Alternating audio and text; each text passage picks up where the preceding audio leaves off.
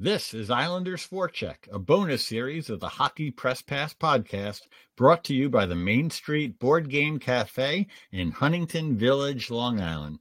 And I'm really proud, happy, pleased to be able to catch up today with former Islanders forward and fan favorite Rob Schremp, a first-round pick in the 2004 NHL Draft, leading scorer in the Ontario Hockey League, twice a member of Team USA at the World Junior Championships. And I know he's going to have a lot of great analysis and also stories to tell. Rob, nice to see you, buddy. Hey, it's great to see you again. I appreciate you having me on, and it's great to be here with you tonight. And again, like I said, it's great to see you. Seems like it's been a long time since we've been on a call together or even seen each other. So I'm excited to get on here and chat with you and talk some hockey. Thanks, Rob. For starters, though, just tell us. So you're over in Europe. Can you tell the fans and myself more specifics as to what you're up to? Yeah, I'm working with mentoring some players and kind of advising some players over here. I got a couple kids from Slovenia, one kid, Gregor Posler, and another kid, Tarek Mukamic.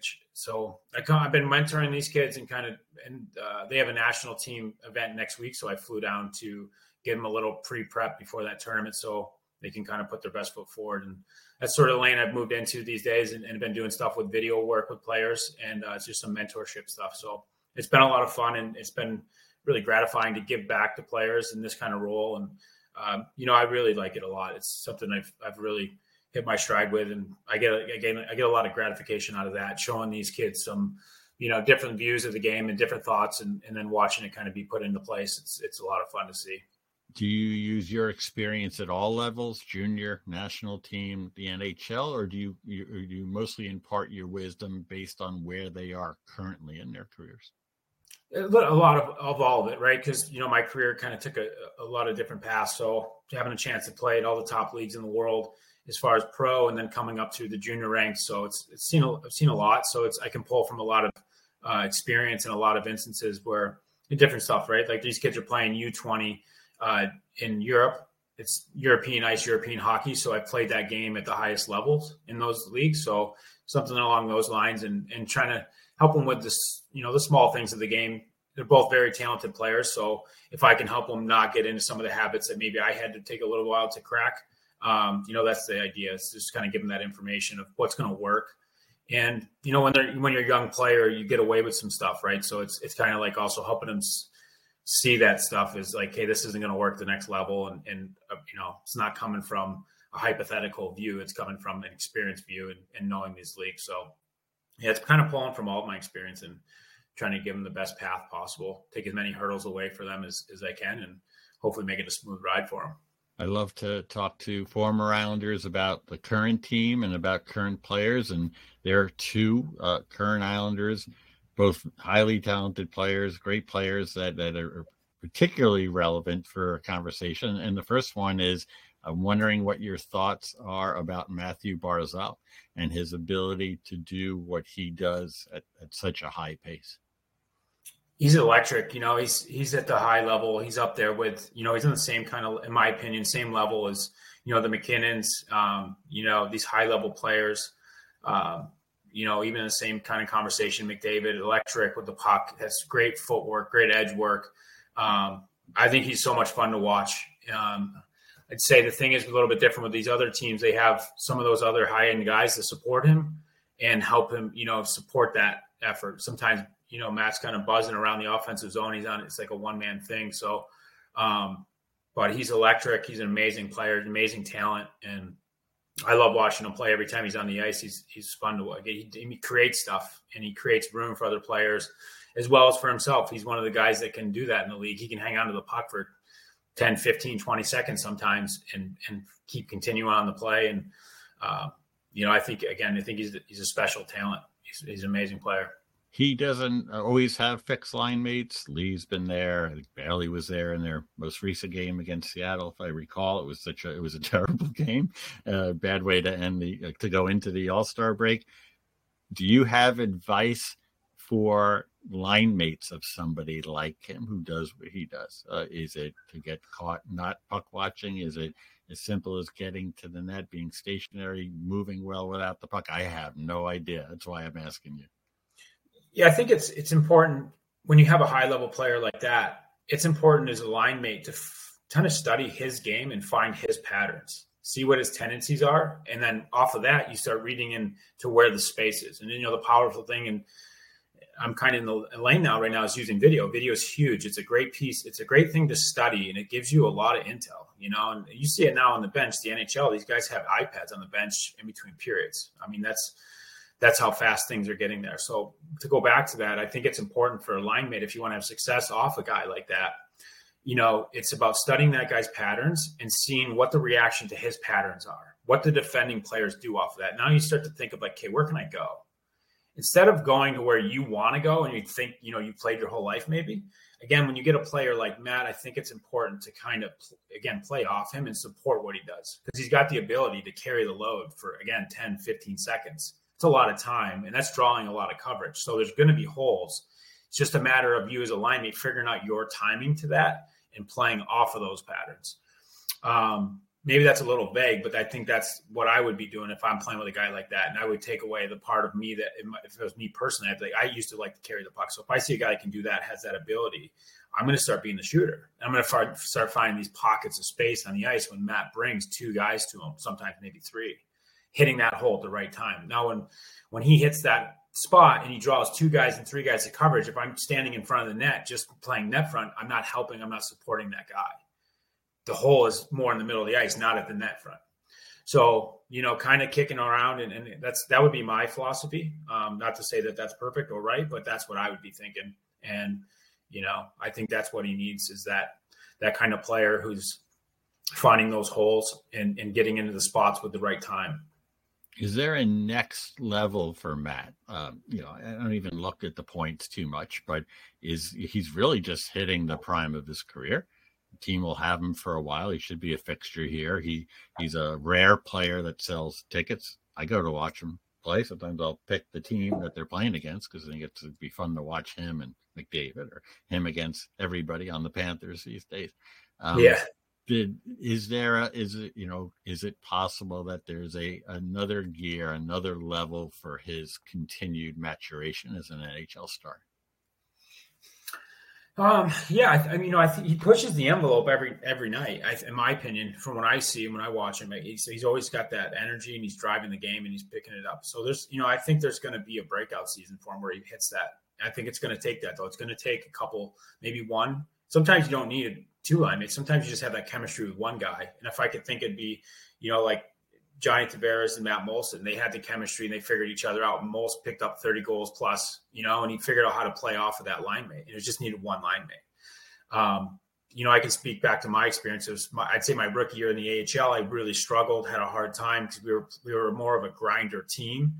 We were really good at it. We were first, second place all year, but I had a hard time finding that groove because I wasn't a crash and banger. We traded for Robert Nielsen with the Oilers, and as soon as he came down, I had one line, and we torched it, like a point a game plus for the last 30 plus games. So sometimes it just takes that one little thing that clicks. For a guy like Matt, again, it's having someone that they have that super chemistry together, playing off each other, and then the kind of the way he plays the game. I think, say, the sky's the limit, so to speak, as far as point production and having that big year. So I know he's kind of down now. He's around, like 8 points or maybe 10 points under a point per game. So with his ability and talent, that kind of tells me that he doesn't have that chemistry right now with a specific guy. So that's my take on it. Not to say that that's perfect, but that's what I see. Right. We want your take on it. That's why I called for you. And it means a lot. You've been there. You've done this. I'm hearing you speak, and I'm thinking when you're ready, when you want to, you should wind up working for an NHL team. It doesn't necessarily have to be a specific role behind events. It could be how to Rob Schrem can help solve this problem, or fix this, or make this better. So you don't have to put an asterisk next to everything, saying it's just your opinion. You played the game. You led the OHL in scoring. You know what you've done. And we're going to talk about that hopefully later on in the show. When you were gracious enough to say, yeah, I'll come on from Slovenia to talk to you, it coincided with a time at the Islanders where I was like, oh, wow, boy, it would really be great to talk to Shrimpy, because Oliver Wahlstrom, first round pick of the Islanders, has 10 goals. sometimes limited ice time. There's a thing with him and Barry Trotz, and I got to be fair to everybody, including Trotz, that Trotz has not been he's not been a tyrant about it. But it's clear that he's tweaking, he's nudging. He will go. He was asked about him scoring a goal the other day, and he said it was a good goal, and Oliver's a goal scorer, and that was a great play. And then say like the kind of thing that a coach normally doesn't say after that, which was, but to be honest, I didn't love parts of his game tonight. And by the way, 16 other guys on the team, well, especially against Seattle on Wednesday night, you could have said that about. But I get it. You're not going to single out everybody. So Wahlstrom's going through a thing. It's a great, whether you want to call it a soap opera, it's a fun thing of sports to see a player try to develop, take the next step. He's still really young. I believe he's 20, 21. And this senior coach try to work with him. I don't know if you're following this closely, but as somebody who's been there, also seen it happen with teammates, your thoughts on what spills out a little bit into a public thing where the development is not just staying at what Barry's saying to him at practice, but that he's sharing these things about how he'd like to see Wahlstrom get better. Meanwhile, he's, got 10 goals and could have 20 if he was playing all the time. Yeah. I think, sometimes coaches do this. It's a tactic to get to the player and sort of push. And, it's not the old school ways of, verbal whipping players. Those days are gone, right? And this could be, I'm only guessing because I'm not there. So it could be something along the lines of that, of just trying to give him a nudge to know that he's not happy. What I would say from being in that experience and having an experience kind of similar where a coach wasn't technically happy with how I played, but also didn't have any meetings with me or like sessions to say, this is what I like and this is what I don't like. I hate when you do this. Why do you do this? Like, just tell me why you do it. Because, if the coach would have asked that, I would have had an answer. Well, I see this, and that's what I'm trying to get to. And maybe along the way of the chain of that, I'm doing something that really bothers you. If you can tell me where to fix that, I can fix that. I can work with that and try to, for me personally, if you gave me the framework of what's acceptable, I'll work inside and I'll draw a painting inside of that frame. If it's just a big wall and I'm trying to make a painting and then you're like, nope, not that line. Nope, not that line. Like, it's confusing. So again, I can't speak to what's going on there because I'm not there, but I'm just telling from experience. It's more of like, if you give that player the frame, this is where I want you to stay inside of. I think that allows more kind of that player can make calculations, decisions. It's a fast game and it's a really good league. So to be able to kind of organize it a little bit better or have, those do's and don'ts for the player, I think that's helpful. Again, I don't know if that is happening, but again, from experience, that would be helpful. Just a framework, be creative, don't go outside these borders. And then the player might kind of come around to kind of cutting those things out that the coach doesn't like. Not sure what it would be. And it might be another case where, there's not a lot of offense being created there. Sometimes it's, as a player, you're trying to do that for the team and it can backfire and it might be counterproductive. So again, I think the conversation with the players, like, hey, what do you see? Let's hear what do you see exactly?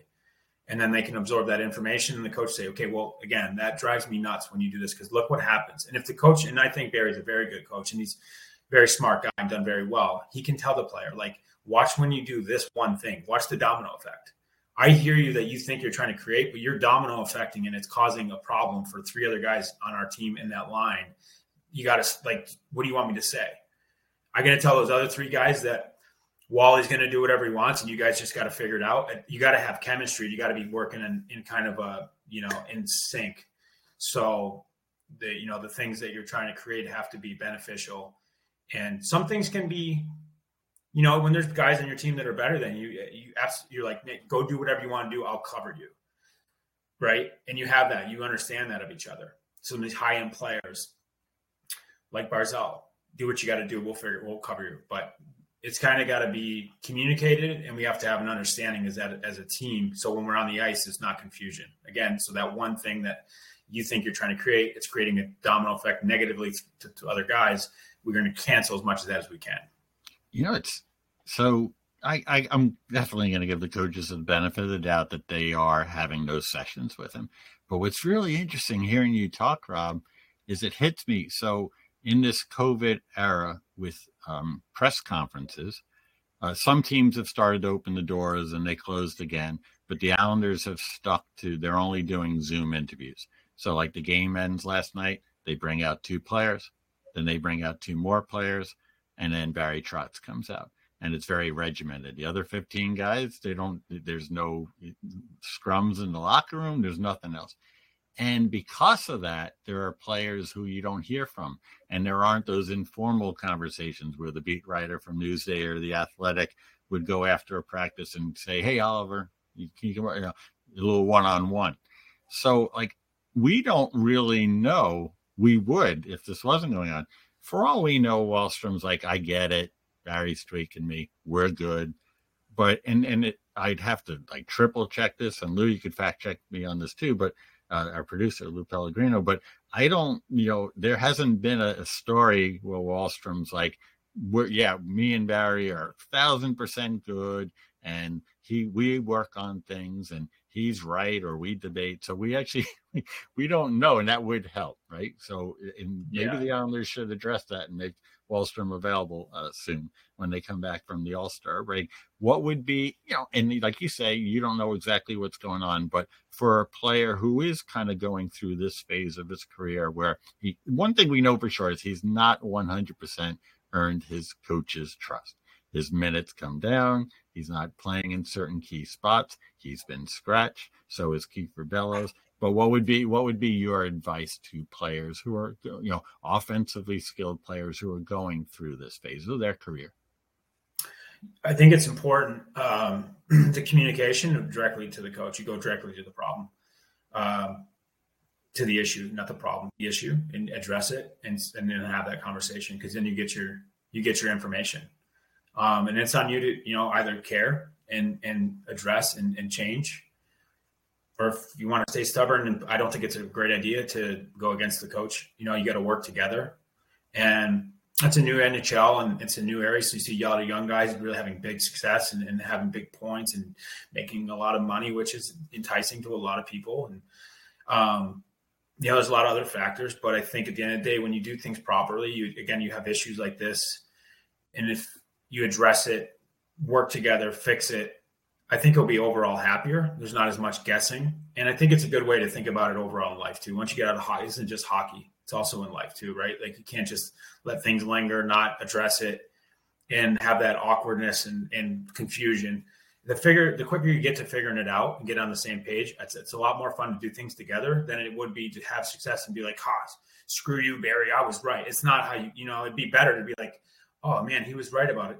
And I was right about it. We were right. So now we respect each other and get on that same level. Again, I don't know the scenario, so I'm only kind of using what I think would be solutions to what's going on. But that's the thing. And again, doing video sessions and communication and just kind of addressing it right out of the gate. So then it can be a thing of trust. Next when you get that trust, you get in these spots where I've been there too. So tight game or it's a defensive zone draw and you get skipped over. It's kind of like you want that as a player. You want that trust. You want the coach to have not even a flinch in his eye or a flinch in his decision to be like, Wally, you're up. Get out there. Go get me the draw. Whatever. Wally, get this out for me. That feels good to earn that. Going from a coach saying in a presser like, I didn't really like it, to like, what a big play by Wally in the third period with 5 minutes left. But something along the lines of that. It feels almost as gratifying as big goals, and big plays in the sense of point production. So once a coach starts speaking that about you, that he sees it in the team also. There's 19 other guys that get that and understand that. They probably watched you get benched too, right? And now that you're getting that chance, you succeed in that opportunity, everybody feels good about it. It's a win-win. So great insights from Rob Shrimp. We're going to go on and talk more about his time in the NHL, specifically on the Islanders and in other places, and probably come back to that in some ways, but just have a quick read for our sponsor for Islanders Forecheck. Did you spend much time in Huntington, Long Island when you were there? I did spend some time there. And one year I spent about a month and a half there. It was beautiful. What a spot. Awesome. I didn't really know about it until obviously my first year. I was there 2 years. My second year in the summer, I came early there. Lived with a friend of mine. It was beautiful.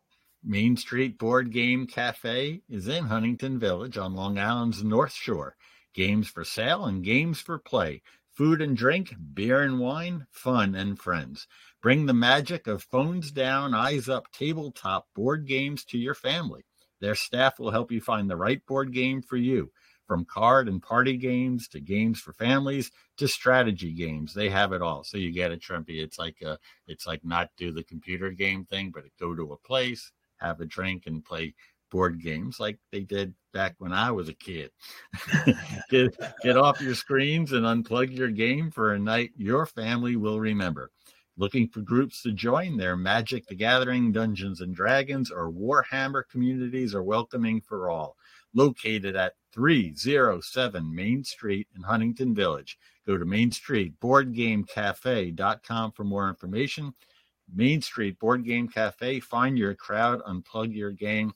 Mike, I'm going to go out on a limb and say 307 Main Street in Huntington used to be an establishment that I went to, and then maybe when you went to it had a different name, a bar or something along those lines would be my guess. So, but we thank their partnership.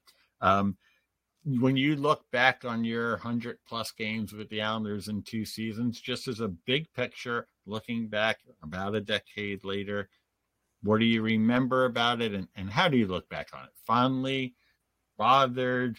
You say no regrets, but what about your time on the island? Yeah, it was a lot of emotion, a lot of feeling to that on both sides of the spectrum. And for me, the biggest part was I had a lot of gratitude and a lot of appreciation for them picking me up on waivers and finally given a chance to play in the NHL. Going into before that, I didn't. I played 7 games, and I never really knew what it was like to be an NHL player, so to speak, on a daily basis, being there practice every day, traveling with the team, and that sort of thing. The 82 games of a season. So I was really, really excited about that. And I don't know if you remember or not, when I first got there, I didn't get to come and jump right in. I had to wait and earn it. I first couple games I got picked up off waivers. I played like 4 or 5 games on the wing, and it didn't go that well. And basically I was told, not basically, that you got to wait for your chance until someone gets either injured or plays himself out of the lineup. So it wasn't smooth sailing right out of the gate, but I still had that appreciation to just be there, not worry about getting called up and down and sent down or whatever. So once I kind of got in the lineup, it was a lot of excitement, and I really enjoyed it. It was so much fun getting, even just I didn't even play I sat out for like 15, maybe 20 games, but getting there to practice every day, I could feel my game getting better, being in the NHL, practicing NHL guys every day, shooting on NHL goalies. When Ricky was kind of coming back, me and Jeff Tambolini and myself would go out there and do goalie practices and stuff like that. So these little things where I loved it, and it was great. I was sad to see, have to get moved. Understood the part of it where I was really kind of not a priority, and there was young guys kind of coming in. So it made sense with the numbers and who would move and who could be moved. So it sucked because I enjoyed it. It was great being close to home. My family got to come to a lot of games and being in New York State. And again, I liked it there, and I really enjoyed my time. So it was tough to watch it come to an end. But the time that I spent there, guys like Mark Strike, Kyle Poso, we had a blast. Milan Ursina, we used to play ping pong after the game or after practice every day for 2-3 hours. Andy Sutton. There were so many great guys. The locker room was always great there, and it seems to still be the case with the character guys that are in there. So I loved it. We had a bunch of fun. Dougie Wade. Playing with a legend like Dougie was amazing. To get to learn from him and see what kind of guy he was. So I really enjoyed my time there. I wish it lasted longer. And I had a couple injuries, which were unfortunate. So some things that didn't match up. And for me, one thing that was a little bit frustrating was not getting extended in the sense of my time there, because my one coach told me, he's like, listen, if you put together one good month in the NHL, a really good month, that'll buy you 3-5 years. And I felt like I did that. And I played pretty well as far as what I was given to what I produced, and it didn't really, it's just the way she goes, that's the way it goes. It's a tough league to stay in, and everybody says that it's hard to get there. It's even harder to stay. So I felt like I produced in my time, and I'm proud of that, of stepping up and playing, because I've kind of filled in like a third line player, and Blake Como and myself, and we played pretty well and did well supporting, kind of being point support or goal support for the Islanders those 2 years. And the first two lines were set, and we were sort of that second wave or third wave of offense, and got a good chance to become a shootout specialist, which was kind of random because I never was before. In the way that I play, and I think you got to watch me enough, Chris, I'm not really a breakaway specialist. I don't have breakaway speed. So I never really had a ton of breakaways. And I got thrown into that role in Long Island, right? I mean, there was talking about Wally. There was games in Long Island where we played a lot of tight games, and I wasn't a defensive specialist. I mean, think about how many games over my 2 years. I ended up shooting in, I think I wound up shooting in around 20 shootouts, right? And those, a lot of those shootouts, I wouldn't play from like halfway through the second period to the rest of the game, and then I'd go like first or second in the shootout. So you had to get your hands back together in 3 seconds going on. I remember one of the first times, it was so embarrassing. I didn't play for like the last half of the game and then overtime. And then the Zambonis used to come out. And the coach was like, Trippy, go get warm. So I had to go do a lap. And the Zamboni came out so I could warm back up so I could go in the shootout. It was priceless. I was like, whatever, I'll do it. Amazing. It doesn't matter. Was the baseball swing goal, which I know has resurfaced recently. I think Billy Jaffe was on the call with that, with probably Howie. When did that, almost like open up more things for you? It was such a big moment. What do you remember about that?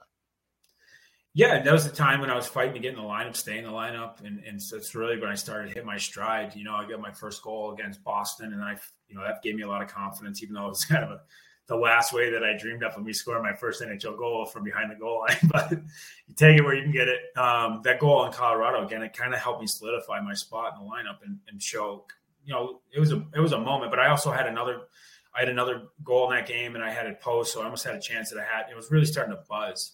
And that goal kind of, I guess it showed like my confidence was rising, the fact that I felt comfortable to do that and I pulled it off. Even if I didn't pull it off, I wasn't scared of that. But I think that was a moment when my confidence was rising at that level, and it was, again, solidifying my spot in the lineup and making it tough to take me out. And that's the thing that's, when you're in that kind of position that I was in, that's what you have to do. You have to make it hard for them to take you out. And that was, that goal was awesome because there's a lot to it too. Like Craig Anderson was the goalie, and I skated with Craig Anderson since I was like 15 years old in Chicago, and every summer. And Andy's an unbelievable goalie. He's one of those goalies that's super smart. He knows the angles. He knows the trajectories of the shooters very well. So when you're shooting on him all summer long, this guy like steals your confidence. You know what I mean? You're never scoring on him. And a lot of times he just comes out a little bit, takes the angle, and he doesn't even go down. You're like, and it drives you nuts, right? Love the guy to death, but like, I remember that. So scoring that kind of goal on him was kind of like, yes, like all those years, and now I got this moment on you. We're even, but it was pretty cool. And then, I remember also the ref called the goal off. I was right in the middle of just giving a hell of a celebration. I remember hearing no goal, and I was kind of like, "You're killing me, man! Like, you're killing me." And I knew it was a goal. I 100% knew it was a goal. I felt it. I remember watching it and waiting for it to just get low enough, and then as soon as it got to a spot, I hit it. I just remember it's like time sat still, and I was like, "Oh, that's perfect." And as soon as I made contact with it, I was like, "Oh, that was perfect." And then I went back bar. And I remember Andy just sitting there with his like down on one knee with his glove like this. So it was exciting, but it was cool to score a goal like that magnitude in that sort of league, top level league. Unlike some of the things that you might have, we know you practice like the lacrosse and some of the fun stuff. Had you, other than hand-eye coordination, was that something you had ever like actually worked on, the baseball goal?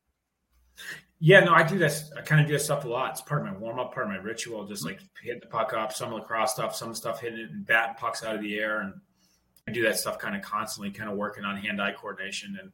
But obviously to that, setup, to that exact setup, it was just a perfect rebound. Franz walked off and ripped a hard slap shot, and the rebound hit perfectly. And it was just kind of, that thing just sounded like it was like in the air seemed like forever. I'm like watching, like, oh my God, this is perfect. So the moment couldn't be set up any better, really. Say in the episode before this, interviewed Bruno Gervais, your friend, and I didn't know what to expect, but I asked him about you and and what he thinks about your time on the island in the AHL and your career, and how your name comes up more and more now every time Trevor Zegras makes a great play or other, and it's nice to see. And the phrase that Bruno used, extremely flattering, 4-minute detailed specific answer about you, was that you were ahead of your time, that it's very possible that, you were born 10 years too early, because coaches, the culture, hockey, they're maybe starting to understand more about how to how to work with high-skilled players. Would you, obviously very nice thing for him to say, but you think about that now too? That's, first of all, Bruno's the man. Bruno's one of the most amazing teammates I ever played with. He was such a good guy, as far as a teammate, and the way that he showed up, played through everything. That's the type of guy that you want on a championship team, on any team, really. He's such a good guy for locker room. I appreciate his comments, and I loved him and Mel. They were awesome. We had a really good time with them on the island. So first and foremost there. But yeah, it's with that question, it's definitely, you see it start to come about. And I kind of answer that question sometimes. It's my last year at junior. I know it's junior and everyone say cut the cord, but like the last year at junior was the first year where the rules changed. And I kind of showed what you could do as a high-end skilled guy with the rules. And it took about 10 years for the NHL to sort of evolve and sort of, evolve and change into the rules. The old rules finally washed, and all the skill came to the top. And now you see it. And now you're seeing stuff, guys with 2 points a game on 2 points a game pace. We haven't seen that in years, really, on the scale that we do now. I mean, there's a bunch of guys. There's a bunch of guys on hot point streaks, 6-7 games, or get 14, 16 points. So for me, that's kind of what I showed in 2005 and 6 in London. And that's what I think with the new rules, what you can do with them, power plays and no more hooking, and being a skilled guy, not having to worry about these things. So I enjoy seeing it come to light now. It is a little bit kind of like, that's the way I saw the game 15 years ago. It's how I saw the game. Even inside the rough and tough stuff, I still saw an ability to use the space differently. It didn't have to be crash and banging all the time and rough and tough. Like, that was part of it. But like, there's still, inside of this shape of the rink, there's these areas that you can create. And there's, it's not just about hot dogging, because that's what it got pegged as when I was doing it, was that I was a showboat or hot dogging. But, at the end of the day, who pays the tickets and who pays for the salaries? It's entertainment. So part of it is objective in the way that I saw the game, but also there was a part of it where it was showboaty. But that was the old school mentality. It's like, get in line and kind of don't stick out. But you see the difference in discrepancies with, as far as the pays between NBA and NHL. Like, that's the thing. They're much more marketable, and they're much more, and the individual talent kind of comes out a little bit more. So I guess this is a long answer, but I would say I was ahead. I just saw it differently. And it's not to say that I would choose being a showboat over winning games. I'm more passionate about winning than anybody. I'm super competitive, and, winning a championship in London, I want to do it again in pro. I never got a chance to, but if you check my playoff stats, they always are there. And I always came to, when the dance was there, I came to dance. And so that kind of speaks of what kind of player I was as well. So it wasn't so much that I wanted to just be a Harlem Globetrotter, but I could do that inside of a building. And if you talk to London Knights fans, like, that's where I got my chance to be the freest, and I got a chance to perform for them. And, I performed. And that's something as an athlete that makes it a lot of fun for both you and fan. And then when you're winning games as an organization, it's even more fun. So there's a lot of energy, and I don't know. I see it that way. And when you were with the London Knights, I'm pretty sure I know, but is Dale Hunter the head coach? Yeah, Hunty was the coach. Yeah. So now you would think, I think the average NHL observer would think, the guy who has a showboaty reputation, you would think that almost like if you would pick somebody who would be really not good for that, it would be a perception of Dale, who famously once ripped off a shoulder of Pierre Turgeon in there's playoffs. Yes. Al Arbor has said that he could privately, Al told people, he'd take Dale Hunter on his team every day of the week. So it's kind of the highest praise going, right? So, but it was Dale who gave you that ability to be you. Well, yes or no. Or did you have to work things out with him over time? I had to work things out with Dale. You know, my first year there, I got benched quite a bit. Not quite a bit, but in some key moments. And Dale was a tough guy in old school, so to speak, in those times. So I wouldn't say we got off right away. Like the first game I got there when I got traded there, I remember the play distinctly. I was coming up from the offensive zone, coming up the right side wall, and the net's on my left side. And there was a D-man, our D-man, waiting, and he kept looking at me. And I told him, I'm like, go. So he finally drove back door, and I backhand sauce passed a puck over everybody's head and landed it right on this guy's tape back door. It was a sick play. It was like 12 feet in the air, sauce pass, landed right in the guy's back door. And I remember I got back to the bench, and he's like, you don't do that shit here. Excuse my language. Okay. So that was kind of the introduction. So from there, it was a matter of us kind of, understanding each other, understanding where the boundaries were and what the framework was. So I had to learn that. And then my last year, so the next year, we won the Memorial Cup. We had an unbelievable team. And I really learned how to play inside Dale's, what he liked and what he didn't like. You know, in the Mem Cup year, I remember there was one time, middle of the year, I had 29 goals. And we were up by a big number, and I got a puck like from the corner, right in the middle of the ice, right in the slot, all by myself. And I picked it up. I didn't pick it up. I flipped it up in the air and tried to bat it out and score. And, I thought he was going to be pissed, but I figured we're up by 6. Like, let's give the fans a little bit something. And really all he said to me the next day, he didn't come to me on the bench. He came to the next day. He goes, Trippy, I'm just going to say one thing. Dude. He's like, do you want to be a 30 goal scorer or 29 goal scorer? Oh, I want to be a 30 goals. What do you think about last night when you got a chance to score your 30th goal and you want to be a showboat? What do you think about that? And I said, I hear you. But I said, Dale, if I would have scored that, I would have been pretty sick. And he was like, never mind, get out of here. So we had a back and forth. And then my last year, I got to at that level that nobody was going to stop me from doing it. And not in the sense of like, I'm not listening to anybody, but my play spoke so well for itself that nobody was going to stop me. Like I was on a mission to tear that league up. And when I got back from the Edmonton Oilers, when I got cut at training camp, I came back the first 10 games and had 53 points. So, that gave me my freedom, my play. So that's kind of how it played out a little bit. I got you. When you weren't retained by the Islanders, did you wind up going to Europe because maybe you were tapped out on the North American NHL thing, or how did that come about? I was wondering if maybe you were just you're like, maybe I need to try somewhere else where my game will be appreciated more. It was with Winnipeg to finish the last 15 games or something like that of the season. Really was a great spot for me personally because of Rick Dudley. I'd known Rick since I was 15, 16 years old through Steve Ludzik. And I think, Dudge was a fan of my game and liked me a lot.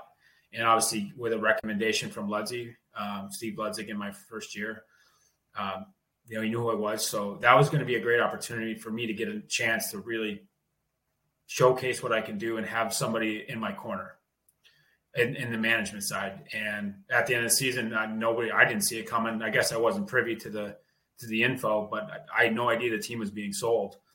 And team got sold and went to Winnipeg, and then they fired everybody in the staff. And, the first meeting with my agent at the time and the new general manager was, well, we want Rob to take a two-way. And right for me, it was kind of writing on the wall that I would be starting in the minors. And just speaking honestly, I'd just done 3 years in the minors, finally got to the NHL. And for my last year in the minors, I hated it. I couldn't do it. It was mentally tough on me. It was a grind, riding the bus 3-3. You're playing, 16 games in 29 nights, eating whatever, the minors is the minors. It's tough. I couldn't imagine going back down that road. So I kind of was like, no, I'm not doing that. I'll go to Europe and prove, I've seen guys go to Europe and prove their game on a different scale and kind of get a chance to come back. So that was more the mentality. And I picked Sweden. I had a bunch of offers in KHL in Sweden. I thought that Sweden was the best league, in my opinion, to kind of go. And everybody was kind of the knack was talking about my skating. So if I could go there and play good hockey with that that's one of the strongest skating leagues in the world, then I think that would speak for itself. And I did that. I had a very good year playing for Alf Samuelson, and Marcus Naslund and Peter Forsberg were the general manager and assistant general manager. So it was a good setting for me to go to, and had a good year, played really well. And it just, the next year was the lockout. And then once the lockout came, I had no chance of getting back. I came back for 1 year in Portland. I got that opportunity. I went down. I was living in Florida, and David Bowen was in Florida for the Panthers. He signed a big ticket there, playing with him in London. And nobody would give me an opportunity. So I just said to Bowles, I'm like, Bowles, I didn't even ask him. I'm like, Bowles, I'm coming to skate with you guys before camp, because everybody does that 2 weeks before camp. They get together and skate. And I said, I'm coming. He's like, yeah, sure. So I went there and was out on the scrimmages and was doing really well. I drove every morning at 5 o'clock in the morning to get over there by 7 so I can go on the ice with Robert Luongo for goalie practices. And then I would stay out for the team skate. And then Dale Talon was in a meeting. It was like, basically, he's like, who the hell is this guy? And how is he one of the best players out in these scrimmages? He's not even under our contract. So kind of opened the door through that.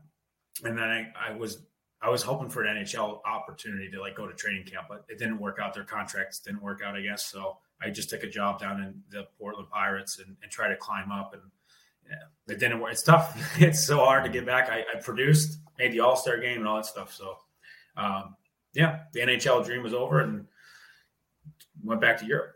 Has your role now, as a skills coach and working personally, has it enhanced or maybe you've refound the love for the game? Or could you say even through the challenges that you never stopped loving the game? That are you really happy as ever doing this?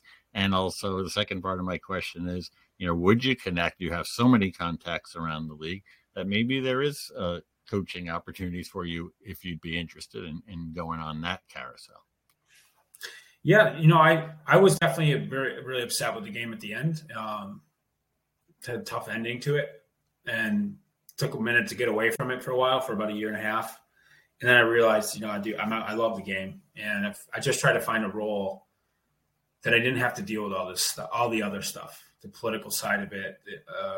I just had enough of it. I did enough of defending myself through 15 years of pro, and I want to do something. Okay, win the game. My wife was kind of like, I'm tired of listening to you talk about hockey. Go do something with hockey. I'm talking to her about this stuff. So I found this lane and working with players and mentoring them through, doing their video work. And then when I can get on the ice with them, and it allows me to just stay the pure support of the game and give back to these players what I can. And not, again, I don't have to, defend it by any means or have to worry about too much, because I know what I know about the game, and giving it again into this individual side, and then watching the player implement it and watching it work. And then when the player called, oh my, I did this and it worked. I'm like, no, you know what I mean? It's not, it feels good. And it's just pure. It's purest way of doing it. So I would love to coach. I really would. I love that. I love strategy. I love coming up with game plans, breaking down other teams and finding their weaknesses and that stuff, and getting a chance to play for Dale Hunter, who's one of the best coaches to ever coach in the Ontario Hockey League. I know he owns that team, and if he really wanted to, he did it for half a year in Washington, but he saw what it takes to coach at that level. I think it was better for him. In London, it's about development. You get these kids 16 to 20. He owns the team. It's just the best setting in the world, but he's one of the best to do it. I learned so much from him. As far as from the coach side too, sometimes because I was sitting the bench, so I got a lot of time to watch what he was doing. So no, but honestly, the way that he used to play with tactics and change up lineups on the in the game, some coaches do it just for reactionary. Dale did it because he understood the game and understood the tempo of the game, what the game needed, and when he would make a change or make a correction, it usually paid off right away. And you're like, for me at least, I'm very observant. I'd watch man, that's pretty sick. He didn't just change that line just to be, a hardo or whatever. He literally saw what the game needed. And, sometimes it would be like putting Prust up on a skilled line. Prusty would go out and forecheck and crash and bang somebody. Next, the skill guy gets the puck, does what they do. So those little tangibles and playoff series, Dale was one of the best at preparing and picking apart the other team, their weaknesses, and then going out and putting a game plan together to attack that. So learning from that side of it, I would love to do it. It's just a matter of, you said it. I don't know about the carousel part of it. I'm not looking. I've spent enough time kind of battling for my name. I don't really want to. I don't want to. No, I totally understand. But I've seen your video work, and like I know everybody who sees it on Twitter, and perhaps you have it in other places too, always comes away learning something. And I feel very confident that if it's something you decide to stay with, whether you're doing it at times for fun or also to, build a platform too, that the NHL continues many teams to unlock the potential of high skilled players, and we have specialists. The Islanders have at least 2 goalie coaches just at the NHL level, plus their coaches in the minor.